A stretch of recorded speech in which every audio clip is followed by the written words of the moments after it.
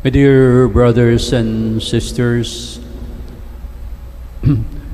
the gospel today is again our Lord's criticism against the so-called Pharisees and the scribes. Alam niyo po yung mga Pariseo at mga Eskriba, sila po ay mga pinuno ng templo. Sila po yung mga high priests. At alam niyo, ang ating Panginoon ay mainit ang kanyang dugo sa mga ito. Bakit? Kasi po itong mga Pariseo, mga Eskriba, sila po ay nagkukunwari na banal o mababait. For example, in today's gospel, our Lord said, you build memorials, meaning statues of the prophets before our Lord. But it was your ancestors who killed these prophets, and you're putting up these memorials and statues just to show how good and how nice you are. So, you hypocrites, yun ang sinasabi ng ating Panginoon sa ating Ebanghelyo. At sinasabi niya na kayo ay mga banal, kayo ay nagkukunwari na mababait, pero ano naman ang ginagawa ninyo? You are doing injustice to these poor people who come to the temple in order to adore, in order to pray. Pero pinagsasamantalahan naman ninyo sila dahil yung binibili nilang mga kalapati o yung mga tupa ay kayo ang magbebenta yan at tinataasan ninyo ang halaga. So you hypocrites, our Lord said. Kaya masyadong mainit ang dugo ng ating Panginoon sa kanila dahil sila po ay doble kara. Sila po ay gumagawa, nagpapakitang mga mababait at mga banal, pero yun naman ginagawa nila ang injustice and nagpapakunwari. Now, what is the message and the lesson for us, dear brothers and sisters? Well, we can have our devotions and our practices, and that's good, our prayers, our devotions. But what our Lord wants is that our devotions and our practices should also be be shown in our day-to-day life or in our own moral behavior. Halimbawa, mayroong isa dyan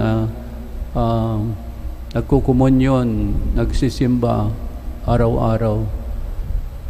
Mayaman po ito at may mga workers, pero alam po ninyo ay hindi naman nagbibigay ng sapat o legal na sweldo para dito sa kanyang mga workers. So nagbubulong-bulungan yung mga tao, yung mga workers, at sinasabi, ito naman boss namin, siya ay dasal ng dasal, pero masama naman ang asal. Now, for example, there is also another way of being hypocrite somehow, is again to be very pious with devotions, with prayers, with going to church every day, but she cannot forgive her niece for not only a couple of months or a couple of 1 year, but times 5 years. So you see, my dear brothers and sisters, this is what our Lord is trying to say. Yung split personality of our religious life. Alam niyo po, ang ating bansa, the biggest number of Christians in the whole of Asia.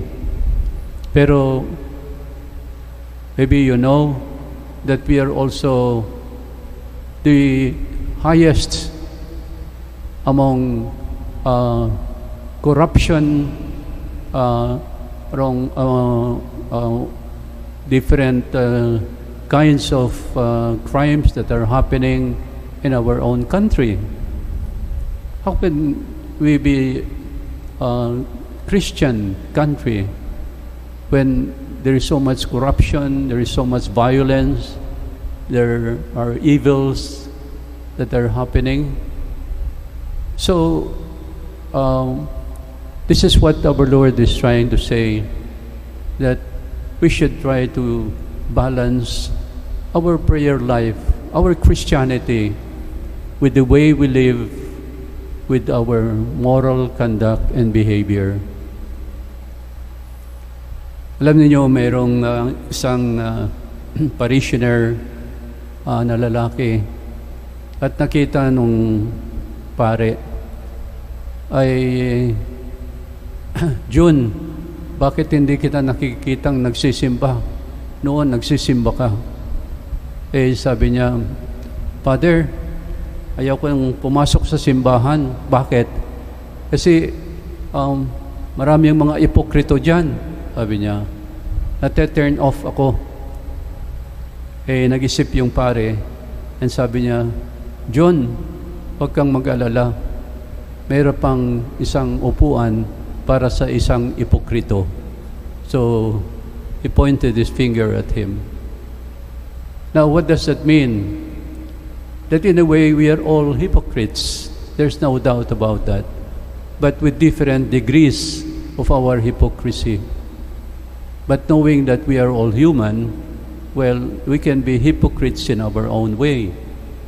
But what's important, my dear brothers and sisters, is that if we know that we are hypocrites, then we must strive our best to not live a hypocritical life. That we must reform, we must renew ourselves, so that our Lord will not say, these people honors me with their lips, but their hearts are far from me. So sana po, mga kapatid, ay ito ang pagsikapan natin, that we be Christians, we be Catholics, but try to reform ourselves and make our religion, our piety, our devotions in line with our behavior and moral conduct. Amen.